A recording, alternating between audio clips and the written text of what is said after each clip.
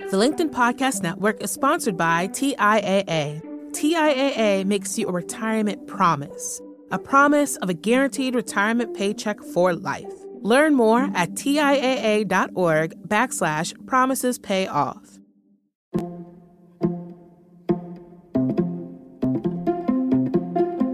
Hey everyone, I'm Leah Smart, and welcome to In the Arena, a LinkedIn self-development podcast. Our show explores the vulnerable aspects of the human experience to inspire transformation. The Great Reshuffle.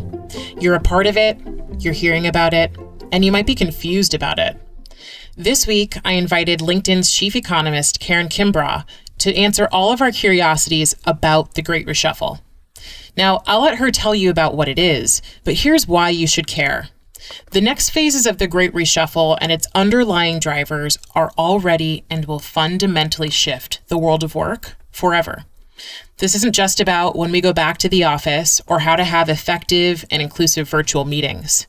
It's really about how humans relate to work. And as the largest contingent of the workforce, millennials, are transitioning jobs at the second highest rate in the job market, up by 50%, we should probably all be paying attention to what it is they're seeking. This conversation is about what we understand from the numbers. It's where our culture is heading as it relates to our relationship to work. And Karen says it's also about what we will choose to normalize in the future. A couple of hints. It's got more to do with why we work than what we do for work and our well-being. Now, why Karen on this show about self-development? Well, number one, she's amazing. But the next phase of work is going to ask us to be even more open and conscious of the humans who work for us and among us, and more conscious of ourselves, too. It's going to require us to each reach further into our collective development, beyond just our own development. Now, keep up to date with Karen. She's got some amazing work, really important research on the Great Reshuffle. She will keep you in the know. She's on LinkedIn, Karen Kimbrough.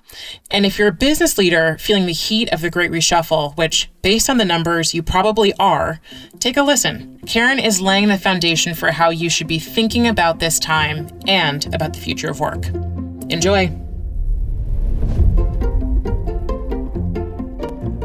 I think the reshuffle is on everybody's mind right now. It is the question that is occupying a lot of our mental space here on my team. And it's, I think, really important for how we figure out, is our economy recovering or are we getting folks maybe that are left behind? And what, I was actually, funny enough, talking to someone a few weeks ago who said, I don't even know what the Great Reshuffle is. So what is it? And also, Karen, why should we care? Yeah, absolutely. So the Great Reshuffle, the way I talk about it is, it's really a way of capturing this moment where we're seeing unprecedented change. A lot of workers are basically making a change. And that change in job, in role, in where they live is come about because they've spent the better part of a year and a half since the pandemic kind of really pondering, I think, what's important to them in their life. And many people, are thinking about who they are, their identity as it connects to work.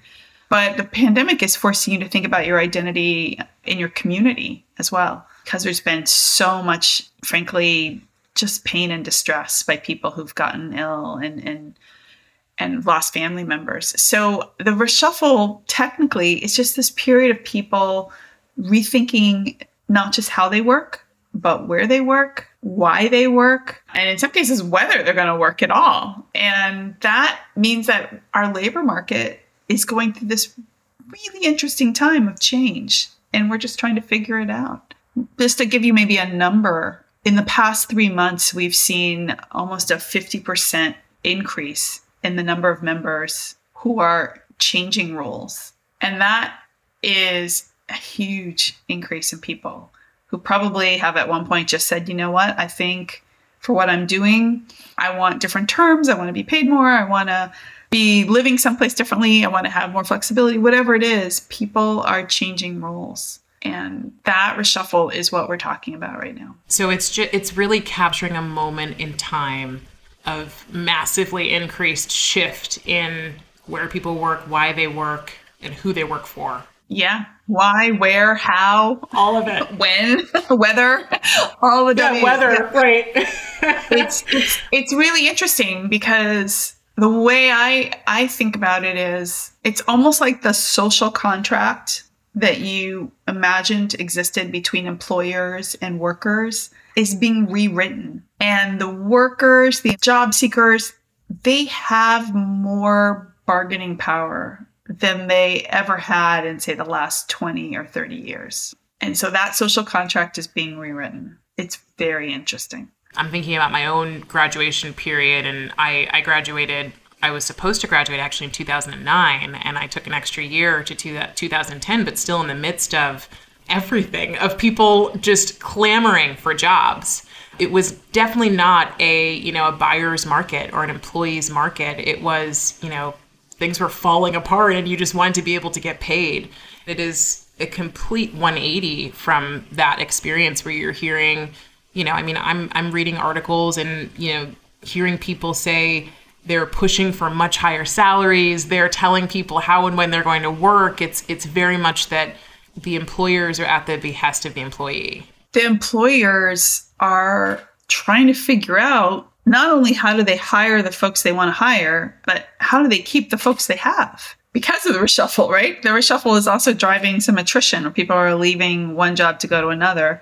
And a lot of the data that we look at, see on our own platform, is speaking to this.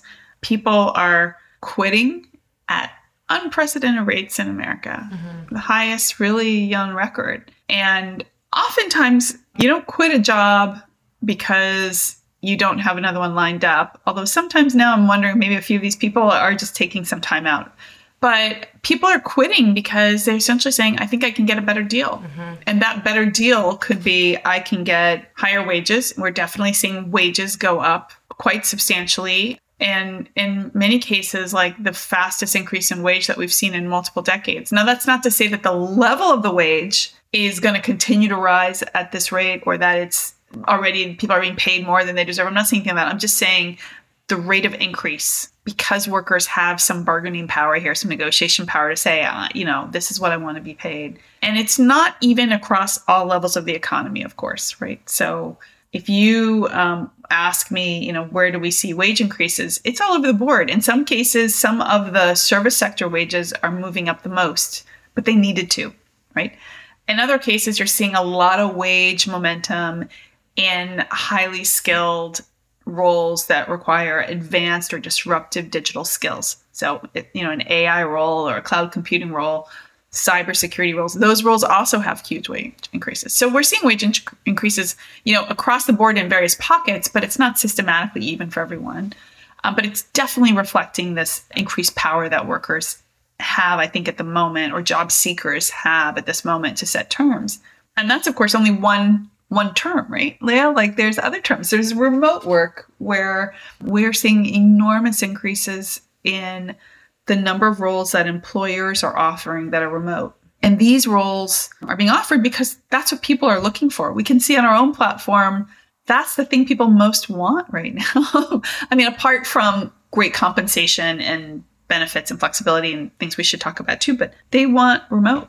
And it's not irrational. When we still have a pandemic going, when we're not totally ahead of it, we've just gone through another wave in September of 2021, went through another wave of cases that hopefully we're cresting. So people are rightfully cautious and they would prefer to work remote. So where they can, that's what they're looking for. And we're seeing huge interest on a platform for remote work at all types of roles, all industries. So there's this group of people who are saying, I have better bargaining power when I leave my company and I go to another company and bargain for a higher salary and remote work. And then you've got this other group of people that you mentioned who are saying, you know what, I am done. I'm going to walk away. I don't care about bargaining power, but I'm leaving.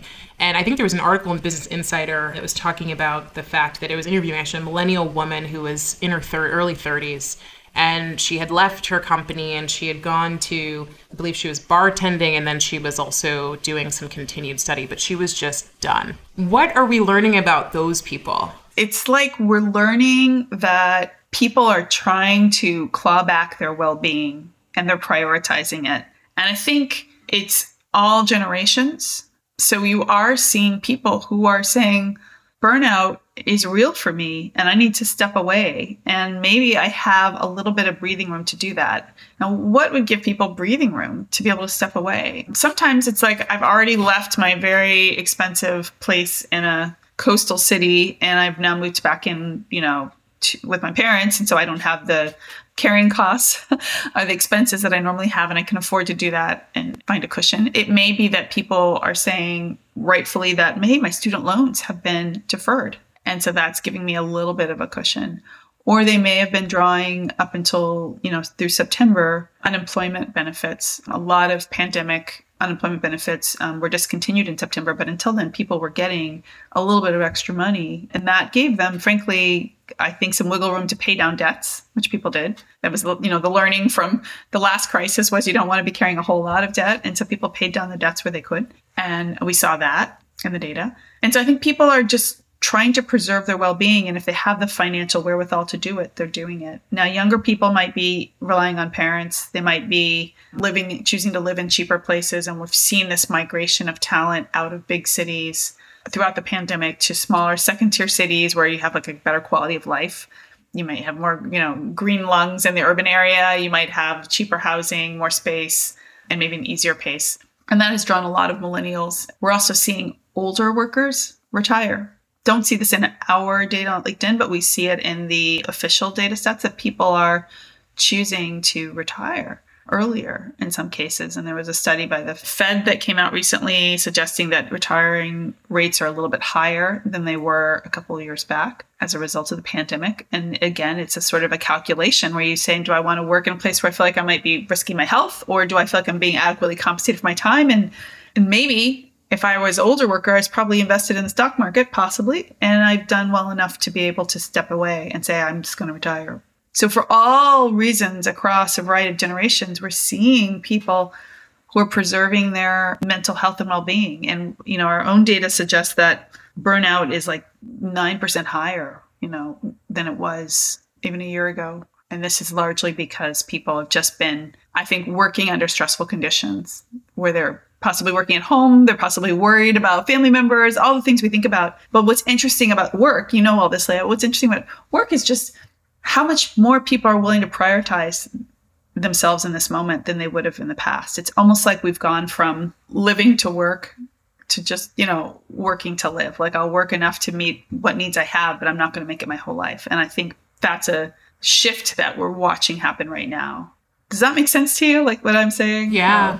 Absolutely. I mean, there's a colleague of mine posted a poll on LinkedIn yesterday, and he got 1,000 votes in like a few hours. And the question was, he's like, jokingly asking for a friend, have you ever had a day where you didn't get outside the entire day because you were working? And so this poll, of course, got 1,000 votes. And what do you know? Most people said, yes, that's happening to me all the time. Yes. And it was funny because I saw it and it reminded me of an article that came out in Time magazine in 2019 about doctors prescribing outdoor time as part of the healing regimen for their clients. And one of the doctors actually started a company, a nonprofit, to help more doctors find closer outdoor spaces for clients who needed healing. And so I started thinking about this. And then I realized this morning, I was like, wait a minute. How many times did that happen when we actually were all in the office? There were so many times I never left the office during the day, but for some reason, and I'm not sure if it's just because of, how could it not be? Partially because of where we are now, but also because of the fact that most of us, or many of us, are alone and, inside, that it's impacting us differently. And I love the phrase you share about how do we claw back our well-being? Yeah, I think you could have counted me in that cohort yesterday. I'm not sure I made it out of the house myself. It was one of those, wake up and go straight to your laptop and get on Zoom until it was time for dinner. And I don't think I made it out. When we look at what motivates people, they do want to go back to the office. They just want to feel safe doing it. So you raised this point about was it any different before? And I think we are going to move back towards where we were a little bit before. It's going to be a little bit more similar than where we are now. We're largely remote in many ways. If you have an office job, if you have maybe more of a service sector job, you might not be as remote. It depends. But I do think people are craving engagement. They're craving getting outdoors. I think there's a famous mistreatment in Japan about forest bathing, where you go into the forest and you bathe yourself in the trees. Not literally bathe yourself, but you just immerse yourself in the forest, and it's very healing. I could believe it. And I think people are probably in need of all of that, wellness that we were talking about, but they also need to see other people. And when we look at how people are like, projecting forward what they want, most of them actually want hybrid. They prefer remote right now because it feels safer and more secure and frankly, probably a lot more convenient with all the unknowns around childcare and school and things like that. But what they really want is, I think 56% of them prefer hybrid work. Only 30% want a purely remote setting. And when you ask people like what they miss, they actually say they miss like the gossip, the chit chat, the sort of information flow that's very organic that happens, in an unplanned setting. They don't get any of that on, scheduled meetings. And we know that it changes how people feel about being creative. If they're sort of in these scheduled meetings with one agenda, you kind of stick to the agenda. You don't color outside the lines, as it were.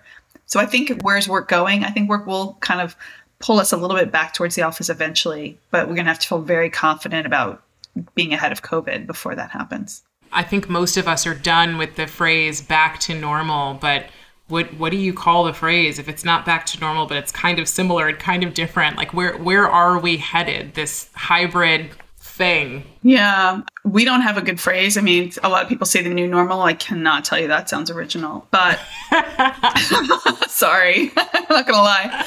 Fair.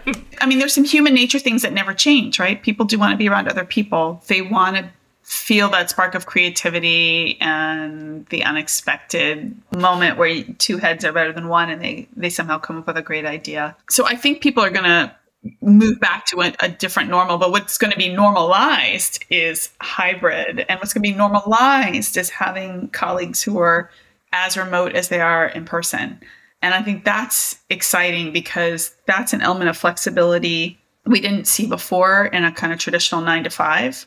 I think also what's going to be normalized is the scheduling flexibility. And by that, I mean actually both the scheduling flexibility for, let's call it a traditional white collar office worker who in the past was thinking, okay, I need to be in by whatever it is, 8 or 9, and I need to stay until 5 or 6, if not longer. That kind of scheduling flexibility will change where it's okay to be productive in different hours. Mm-hmm. The other kind of scheduling flexibility I think is coming is with as hard as it is to get workers in restaurants and in parts of the service industry where traditionally they didn't control their schedule. I think there's a move now to try to provide more schedule flexibility for those workers as well. And I think that'll be vastly more attractive if you can tell people, look, I can guarantee you have Wednesday afternoons off because that's your day to go do what you need to do for your family. And right now, or at least prior to pandemic, a lot of those people didn't have that schedule flexibility. They were sort of just told at the last minute, this is your shift. You show up or you don't have a job. Yeah. And so I think that's part of that social contracts being rewritten is like we're starting to write in more, should I say, autonomy or control for the worker. And that's probably a good thing because the healthiest labor markets are ones where you have some labor market mobility, this idea that I can move around from job to job if I can take my skills with me and go off and try to find something better that better suits me, where I'm going to be more productive. And that's important. And we see that in some of the reshuffle data. But you also can see flexibility, bargaining power. These are all other measures of how efficient or how healthy a labor market is. And so we start to see people who can kind of set a few more terms. That's probably a good sign.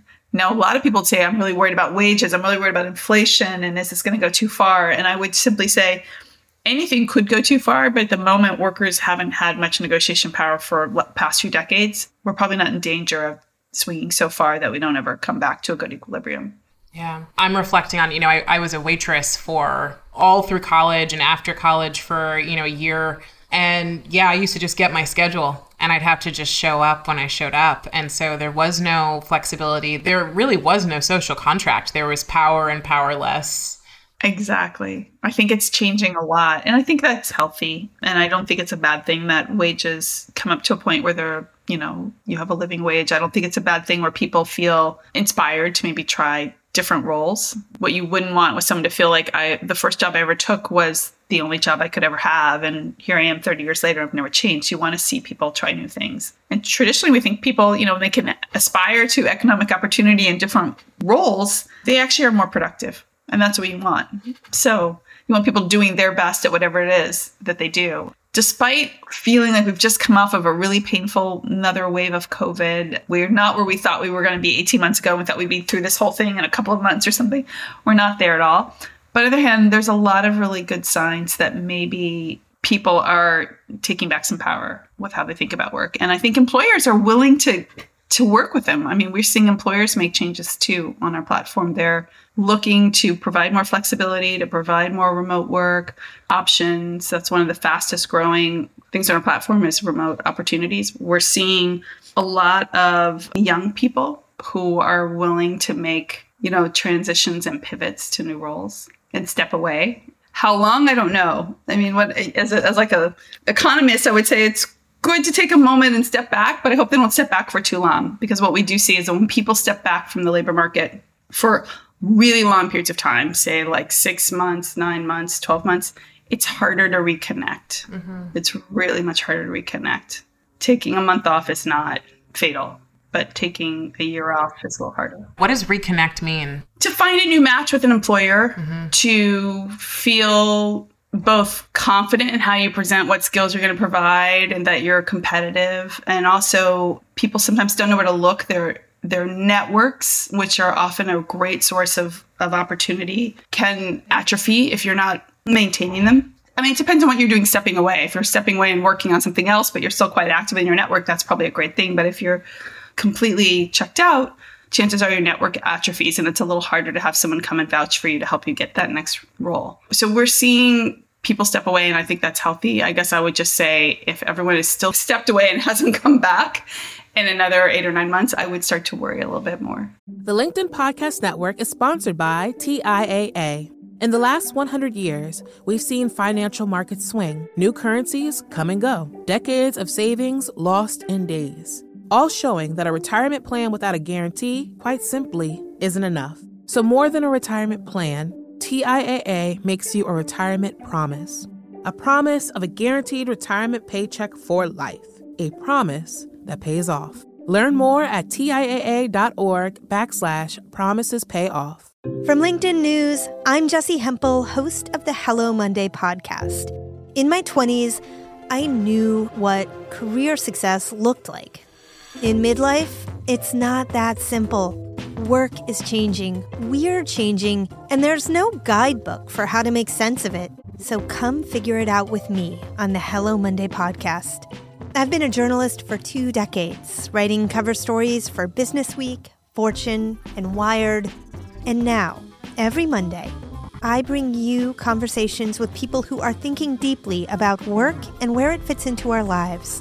Like Microsoft CEO Satya Nadella on growth mindsets. The learn-it-all does better than the know-it-all. Or NYU professor Scott Galloway on choosing a career. I think the worst advice you can give a kid is follow your passion. Or MacArthur Genius winner Angela Duckworth on talent versus grit. Your long-term effort and your long-term commitment are surprisingly important. Each episode delivers pragmatic advice for right now. Listen to Hello Monday with me, Jessie Hempel, on the LinkedIn Podcast Network or wherever you get your podcasts. Yeah, I was going to ask you, what are some of the challenges that could come out or that are, coming out of this? In reading your article about the Great Reshuffle, or one of them recently, talked about the challenge leaders are having, right? And feeling under pressure and how to provide changes to the work structures and models. But what other challenges could come out of this? One thing I think we're thinking about is how do you ensure that people who maybe are remote aren't operating as like a second tier in the workforce? So if there's some people that eventually go back and are primarily back in the office, maybe they're hybrid, but maybe they're primarily in the office, and there are other people who are 100% remote, can you preserve quality of career opportunity? Can you maintain or achieve full inclusion in a workplace where you have different categories of workers?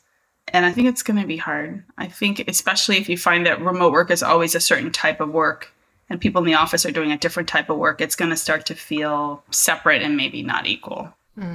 So I think that's one challenge. I think the other challenge that employers are facing is, how do you advance and advocate for the culture you want in your workplace when you don't have people all together? Because when we're in a group, we kind of do police each other. We have norms and ways we do things and language we use and jargon and habits. And if you ever go from company to company or job to job, you'll see that they're slightly different wherever you go. And when people are not all physically together, those invisible ties can fray. And that, I think, I don't want to say weakens your culture, but it might weaken some of the ties that bind you to that culture. And so for companies that want to foster a healthy culture or safe culture, it might be harder and harder to kind of reinforce it when you have people who are not all together. So culture is another one that I think they're thinking about. And then the last one is, we know people have moved around, right? And we talked about this aspect of earlier on, people left some of the big, more expensive cities to go elsewhere. We are seeing them come back, by the way. They're slowly making their way back. New York definitely looks like it's back. I'm just happy as a former New Yorker. It is back. Yeah, that's great. I hear Broadway's open, so it's all good. But how do you think about different locations? So employers are also thinking about, do we pay people the same even if they live in different places? Do we pay people differently because they're in an expensive area or they've chosen to live in an expensive area, but it's technically remote? So how do you adjust pay scales for different locations? And I think that's another challenge for employers, but probably by and large, it's really thinking about equality, culture, and pay equity. This has been, one of the most shocking and surprising last 20 months that probably any of us would have had. None of us could have predicted this. And I'm so curious, for you as an economist, what's changed in the last 20 months for you in your work and in how you approach, looking at the job market and at the world? It's been a moment, right, to be working at such a great company with, frankly, a richness of labor market data, and then to watch the labor market go through such a shock where it really seized up for a moment and then it's come back. And I think there's some things that have changed and some things that haven't, and some things that have interested me. So what's changed is, I think that there's part of this great reshuffle that we've been talking about, is there's a willingness of people to assert a different work-life balance or to assert demands around how much employers can, demand of their time. And I think partly it's generational. We definitely see younger generations feeling much more confident, wanting to say, this is who I am. I want to work for a place I believe in that makes me feel proud to say I work there, and whose culture and values I respect. They also, as I said, don't want to live to work. They want to have a life outside work. And then the other thing I think that has changed is maybe the government's response to it. We're seeing a lot of policy shifts in the types of benefits that are offered. I think there were lessons learned from the last crisis that meant both monetary policy that's coming from the central bank and fiscal policy coming from the federal and state governments was a lot more proactive than it was in the last crisis, and a lot more oriented towards thinking about how do we help a small business, how do we help individuals than in the last crisis. So I think they wanted to not repeat the way they'd responded last time and try something even more aggressive. So that has changed. And I think that's how you got those unemployment benefits that came across so quickly in this past crisis. But what hasn't changed is looking at how every labor market's different, right? It's still very segmented. There's still people who are in certain jobs that it's hard for them to transition and make it out of whatever level they're in to the next level. It's still the case that whatever the shock was, the more education you had, the more digital skills you had, the better you fared. So the unemployment rate now for people who are, have advanced degrees or have bachelor's degrees is very low. It's I think it's under 3%. And the unemployment rate for people without a high school degree is, closer to 10%. So that hasn't changed. So there's still a real stratification of access based on, your education. As we know, your zip code is the number one determinant of your whole life pretty much in the US. And so I think those are things that haven't changed. Unfortunately, as an economist, I look at it, and sadly, those are very effective predictors of how people are going to fare during a shock and how long it takes them to recover.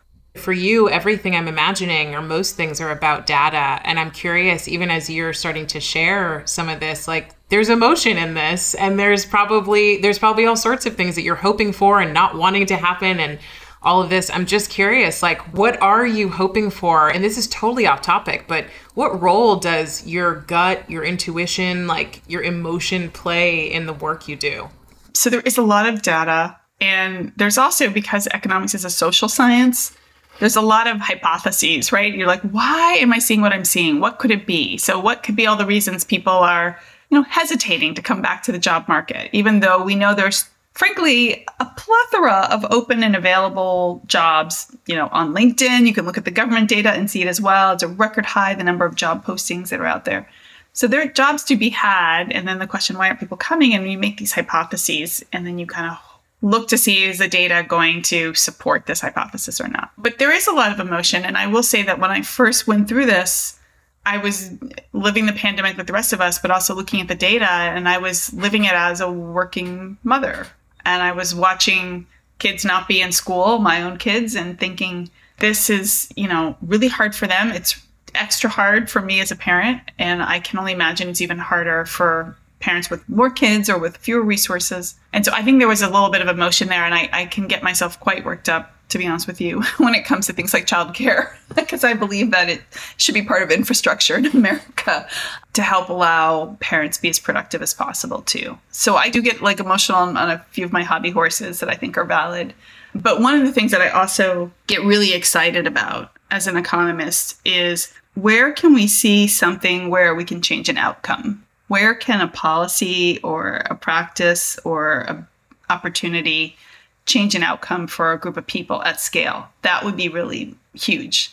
So how do you take people who maybe don't have as much access to great education and find a way for them to get jobs? How do you maybe say, can we take job postings that, typically say you need this many years of education, you need to have this degree in order to even be a candidate for this role? How do you go from there to saying, you just need to show me you have this skill and you can be a candidate for this role? Because there might be people who actually never got beyond an associate's degree or never went to college, but have great organizational skills, great project management skills. Why shouldn't they be included as viable candidates for a role?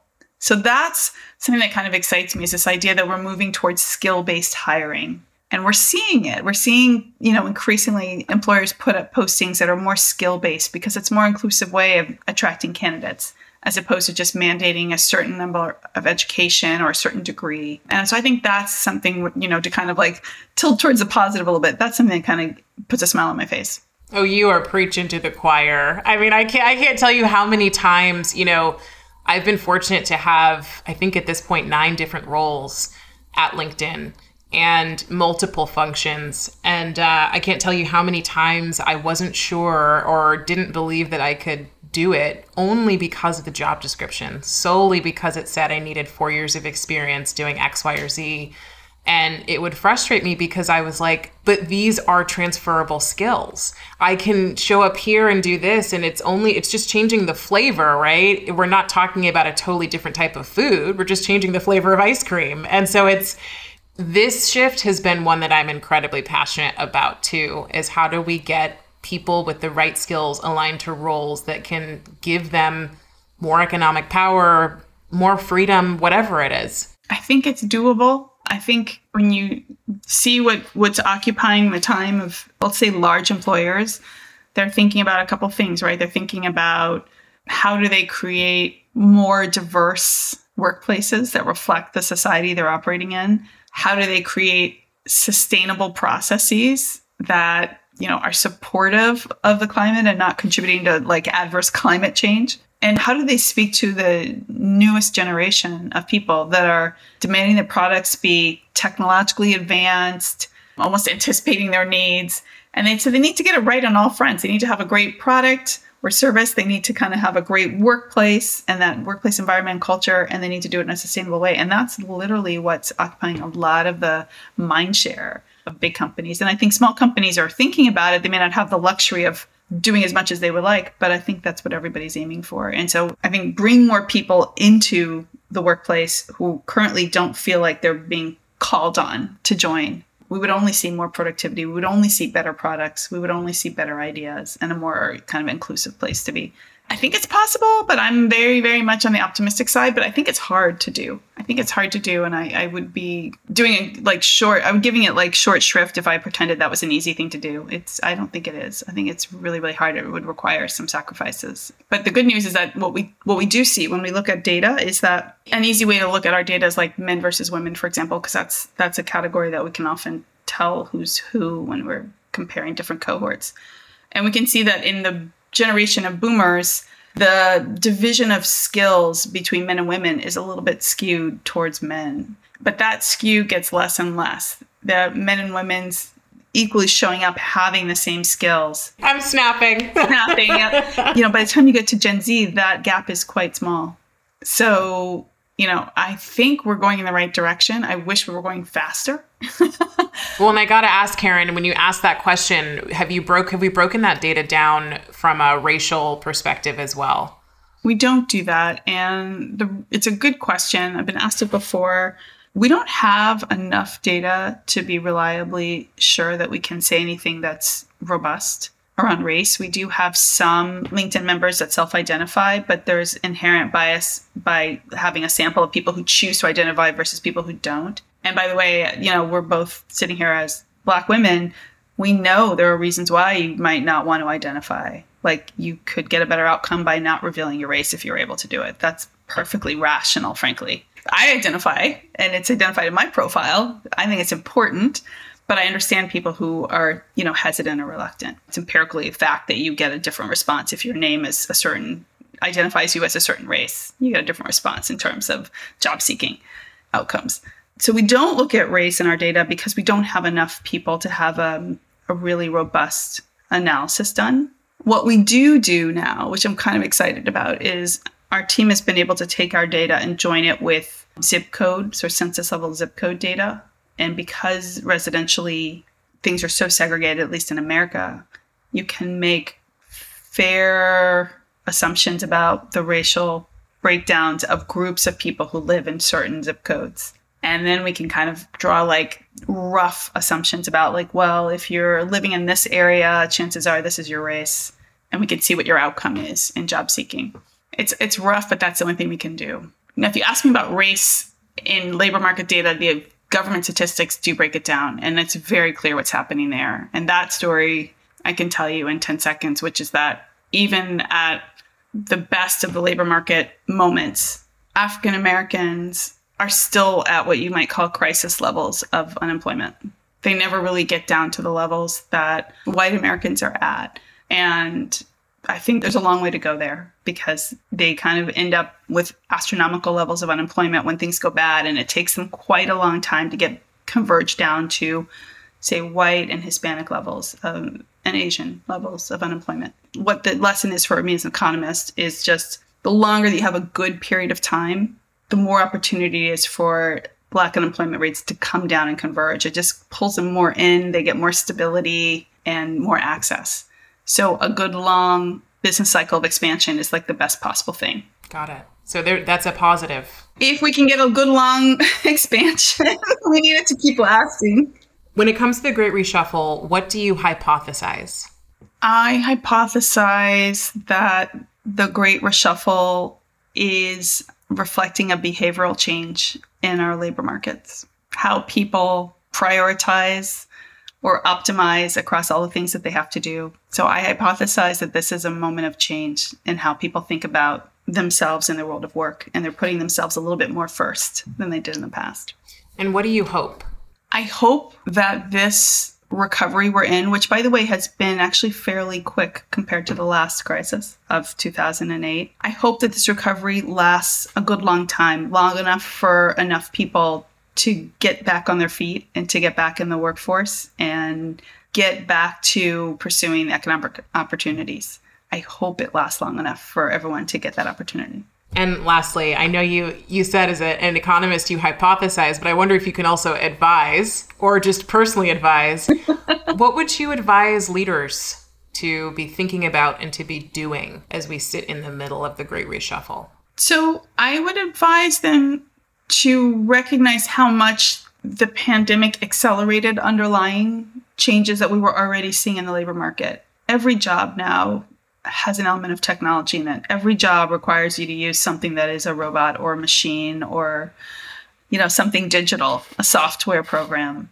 Almost every job. Whether you're delivering packages or whether you are, working in cloud computing, you are probably working with a computer in some way or interfacing with some kind of algorithm that's giving you advice on how you use your GPS or where you optimize.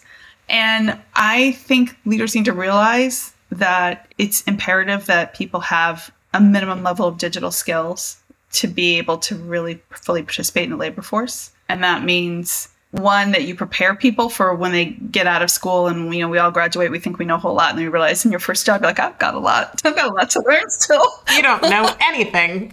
Definitely me. After my first job. But also the lifelong learning, the aspect of we're not all going to take our first job and stay there for 10 years. We know people, younger people in particular, don't stay that long with jobs. They rotate more quickly. And so you might have 10 or 15 jobs in your career, if not more. And so you need to have that opportunity for lifelong learning. And right now, the way a lot of our education is set up is you learn until you're 20-something and then you're done, which doesn't make any sense. You should be learning, how do we set up ways for people to do lifelong learning, to upskill, to train, to pick up a new skill, to try something new. That's what I would encourage leaders to think about. Well, thank you so much for being here, Karen. I've learned a lot, and I will also see you have some really good isms. But you talked about, clawing back your well-being, changing of the social contract. Some of these things I think are things we really need to be digesting and understanding so we can prepare ourselves for the normalization of whatever's next. Whatever's next. Yeah. Thank you so much for having me. Absolutely. Thanks for coming. Really enjoyed it. Our show is hosted by me, Leah Smart, and is produced by the amazing LinkedIn media production team. Gratitude to Dan Mills, Nicole Roach, Andy Ta, Katya Kostakova, and Lamia Bowden. Dan Lujan is the mastermind behind the scenes. Chris Eldridge did our cover art, and our music is from the ever-growing collection of APM Music. If you like our show, go on Apple Podcasts to subscribe and rate us. And if the spirit moves you, leave a review. It helps our work get out to more people like you who benefit from it. And if you want to stay in touch, subscribe to our newsletter. It's on LinkedIn, and it's called In the Arena. And lastly, you can feel free to email me at inthearena@linkedin.com. Thanks for coming on the journey with me, and I'll see you next time.